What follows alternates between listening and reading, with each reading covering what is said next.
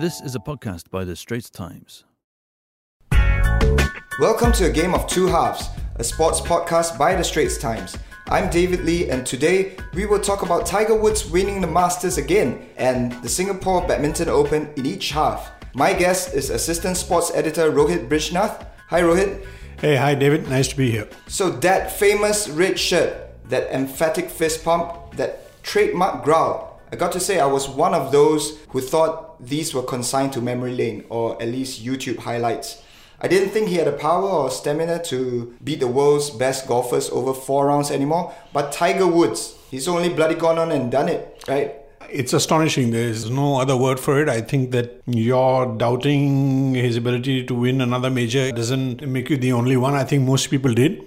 Because he's 43, and I think because his body has taken such a beating, and one time he said, he couldn't even stand properly without pain, or couldn't walk, couldn't lie down without pain, and couldn't even get up from the ground. But I think this sort of win, what it reminds us is that, we really don't know how much talent an athlete has. I mean, I think that's one of the things we keep learning. We keep thinking, oh, wow, this guy is great, but we don't know the levels of that greatness. And that's why, of course, it's a mistake to judge athletes before they finish, because they've always got something little left in them. I mean, Federer, we thought was finished, and he had a little left in him. Tiger's much older, of course, and Lindan won at the Malaysia Open last week. Yeah, so you have to be careful of this, of writing off people. But of course, we do that because that's just part of giving an opinion on things. But it was a fantastic moment. I think it was really nice. I think you mentioned it to me in conversation earlier that, it's nice to see him sort of beat a generation that he inspired. I mean, all the young guys are the ones that he inspired to play golf. And, here he is showing that he can still beat them, still keep his patience. And I thought one of the things about winning the Masters this time, apart from many other things, was his experience counted. And, he played it. He knew it's going to be a long day. Doesn't matter if you make bogeys on the 5th or 6th or whatever he might have done. You got to make sure you're going to finish well. You know the other guys are going to make errors. You just got to stay the course. And I think that's something that only comes with the experience. And I think the other guys got a little nervous. A lot of them went into the water on the 12th, right? He, of course, did not. And it was a great advertisement of patience, which I often think is, in such a hurried world, we forget the value of patience. Right. And the manner, of course, which he won, you said, and the stacked field against who he was up against, Dustin Johnson, Brooks Koepka, Francesco Molinari, who collapsed, Xander Schauffele. And they were all in a mix, and at some point, even on the back nine, they had a share of the lead. They had the lead outright. But what will be the impact of this victory and the way he won it? Obviously, the one thing that it does just for fun, don't think really, is that, of course, it reopens, the whole race for Jack Nicklaus's 18 majors. So that's nice. I mean, everybody thought that race was over. And it still may not get there. It's going to be difficult for him to win 3 more majors. But Jack Nicklaus says he's shaking his boots. Do you buy that? Yeah, no, I mean, Jack Nicklaus, the one thing, I really like about Jack Nicklaus is that through all the things that Tiger Woods went through, and I'm not just talking about golf issues, but other issues, he was never really negative of him, never really rapped him on the knuckles or anything like that. He's always been supportive. And he is the one person who I can always remember saying that Tiger will win another major. And that's because probably Jack Nicklaus understands talent better than any of us.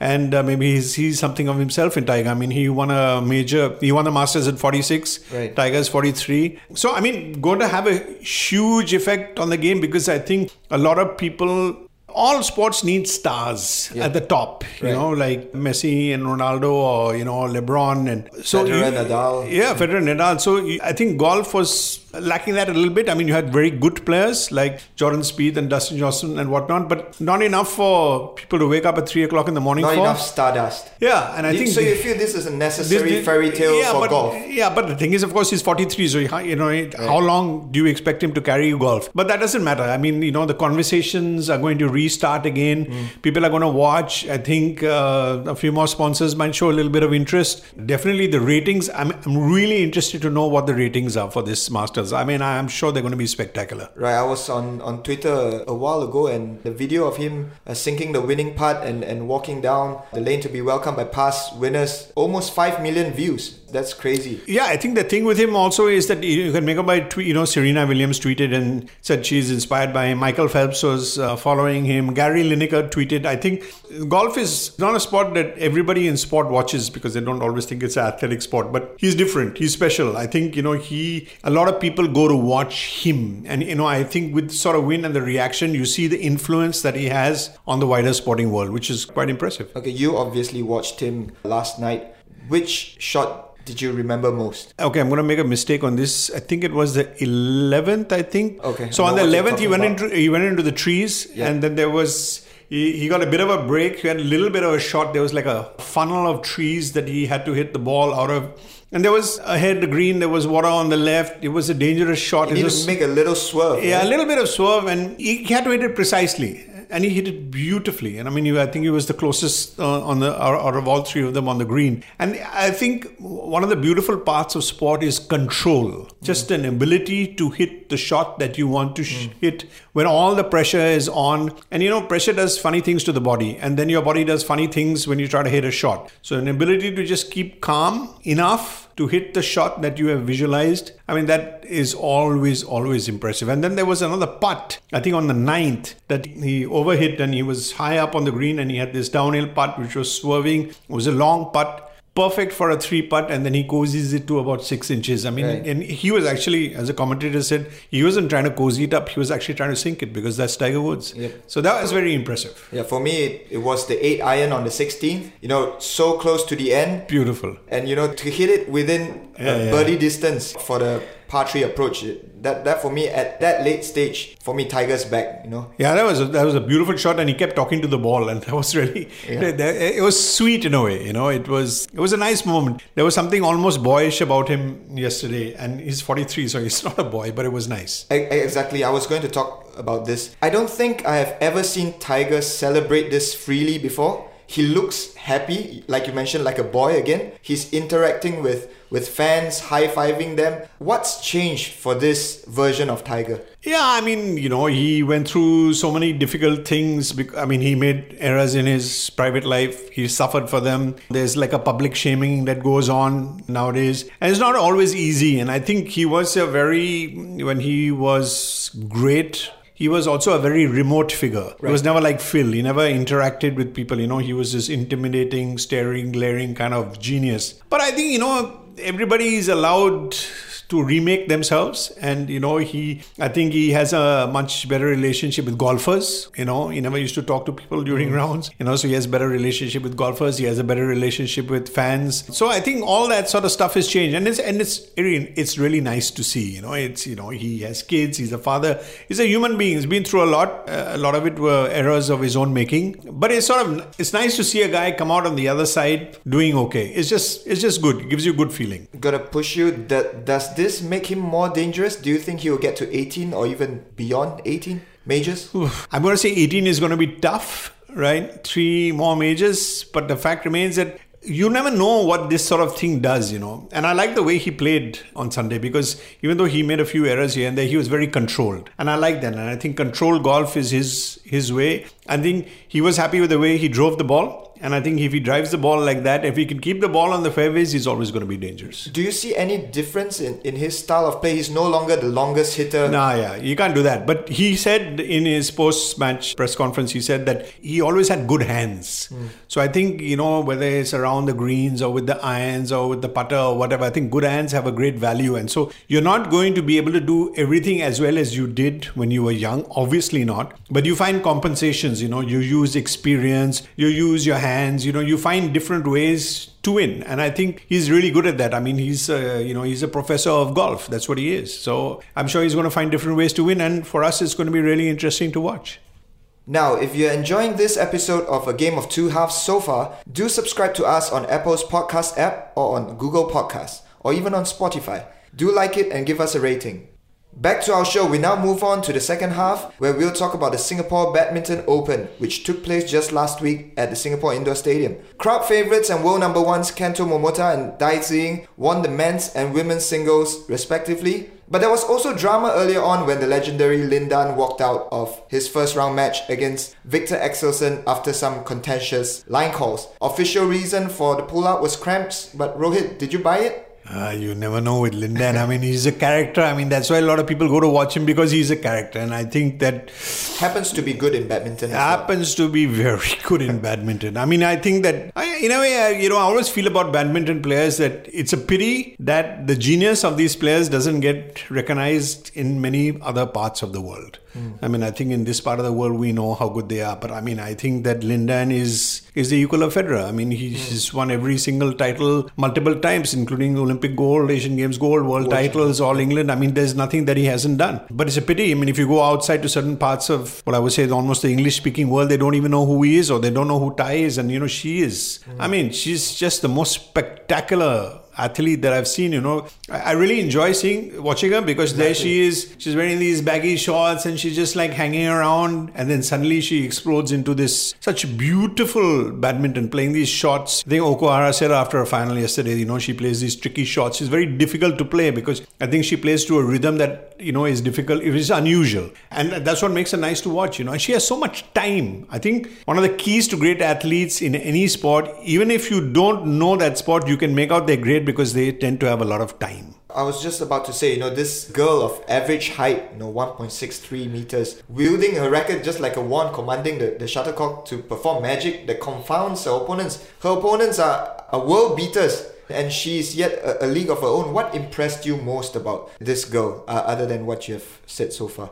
I think the ability to have multiple options on every shot. And sometimes that can be a danger when you're young. I think Federer had this problem when he was young, because you could play so many, on a particular ball, he could play many shots. Then sometimes you're not really sure which one to play. Then over time you learn, and that's what shot selection is about, hitting the right shot at the right time. So she also has multiple shots to play, and plays shots sometimes which are a bit risky, and sometimes makes errors, but it doesn't matter. I'm happy that she tries those shots, because they're different. And so all sports have to have a different vocabulary. And one of the nice things about badminton is right now is that there's many different players in men's and women's, and they all tend to play slightly different styles, and they're different personalities. So, in women's, you have Marin, who wasn't here.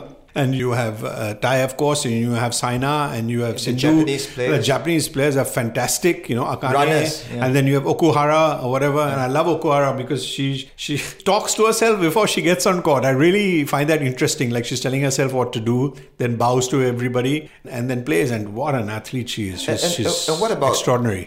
Players like Okuhara and Tai, their personalities, they are not these grumpy, frustrated figures. They play with a smile. How of a joy is it to watch players like that, instead of the usual scowling personalities? I think you have to have different types. Some players are just locked in concentration and don't show you anything. But I think you're dead right. That's a really nice point that you made, that with Tai and with Okuhara, you can feel the joy of their game. I mean, it's there. It's apparent, Okuhara loves to run. She has to run. She's quite small, and she's such a wonderful athlete. She covers the geography of the court beautifully. And, Tai also, you can feel the pleasure.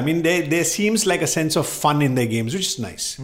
Building on that, back to your first point, what do you think it would take for badminton to make a breakthrough and be a truly global game? Look, I always think that one of the responsibilities of Asian athletes is that you've got to sell your sport. And what I mean by that is that, I always point to two people, to Federer and to Michael Phelps. So let's just take Michael Phelps first. Michael Phelps wanted to be this evangelist of swimming. He wanted to make swimming into a big sport, not just a every 4 years Olympic sport. And so what he did was, Michael Phelps was always available to talk. So I remember in Beijing, when he won his 8 gold medals, after every gold medal, he'd do his warm down, he'd come back, he'd talk to the media. After it was all over, he gave a whole series of one-on-one interviews, including, luckily, one to me at the Straits Times. And so he was just willing to talk about swimming all the time. Federer does press conferences all the time, in multiple languages, in multiple mediums. That means radio, television, print, or whatever. And I think that's what you've got to do in badminton. You've got to go out, you've got to have autograph sessions, you've got to have kids sessions, you've got to go and,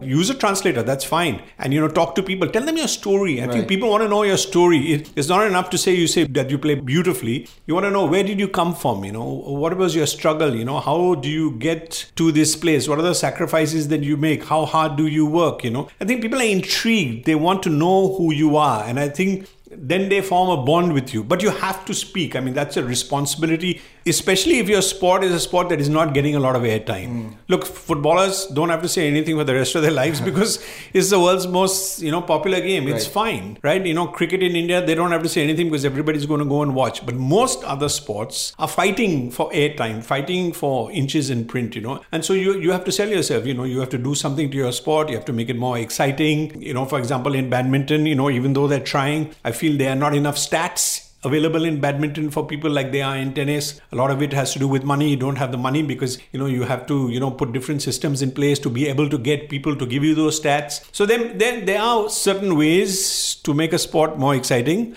And so that's what badminton has to do. I think players have to take responsibility. To that end, are you impressed with Axelsen? I know you spoke with him a little bit over the past week. He's a guy, he's from Denmark, speaks English, but Mandarin is his third language and he speaks it fluently. I mean, just knocked me off my feet, man. I was phenomenal. I didn't get a chance to talk to him, but after the match, you had mentioned and I was listening to him and he was talking what seemed to be reasonably fluent Mandarin or whatever. And I think a player who makes that effort, that's extraordinary, right? And it's a great way of communicating. And I think he also shows his emotions on court. I think he talked to you a little bit about it, saying that, we are not machines or something like that. And I like that he was aggravated, he was excited, he was smiling, he was scowling. And that's not a bad thing. Not every player is going to be like that, obviously. But you need characters, you need personalities. Definitely, no question about it. All right. And on that note, there's the final whistle, bringing to a close a game of two halves. Thanks, Rohit.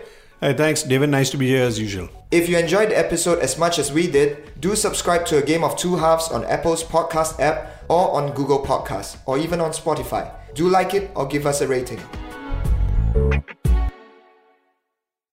That was an SPH podcast. Find us on iTunes, Google Podcasts and streaming on Google Home. Do send your feedback to podcast@sph.com.sg. You can also check out more podcasts on various topics at straitstimes.com and bt.sg.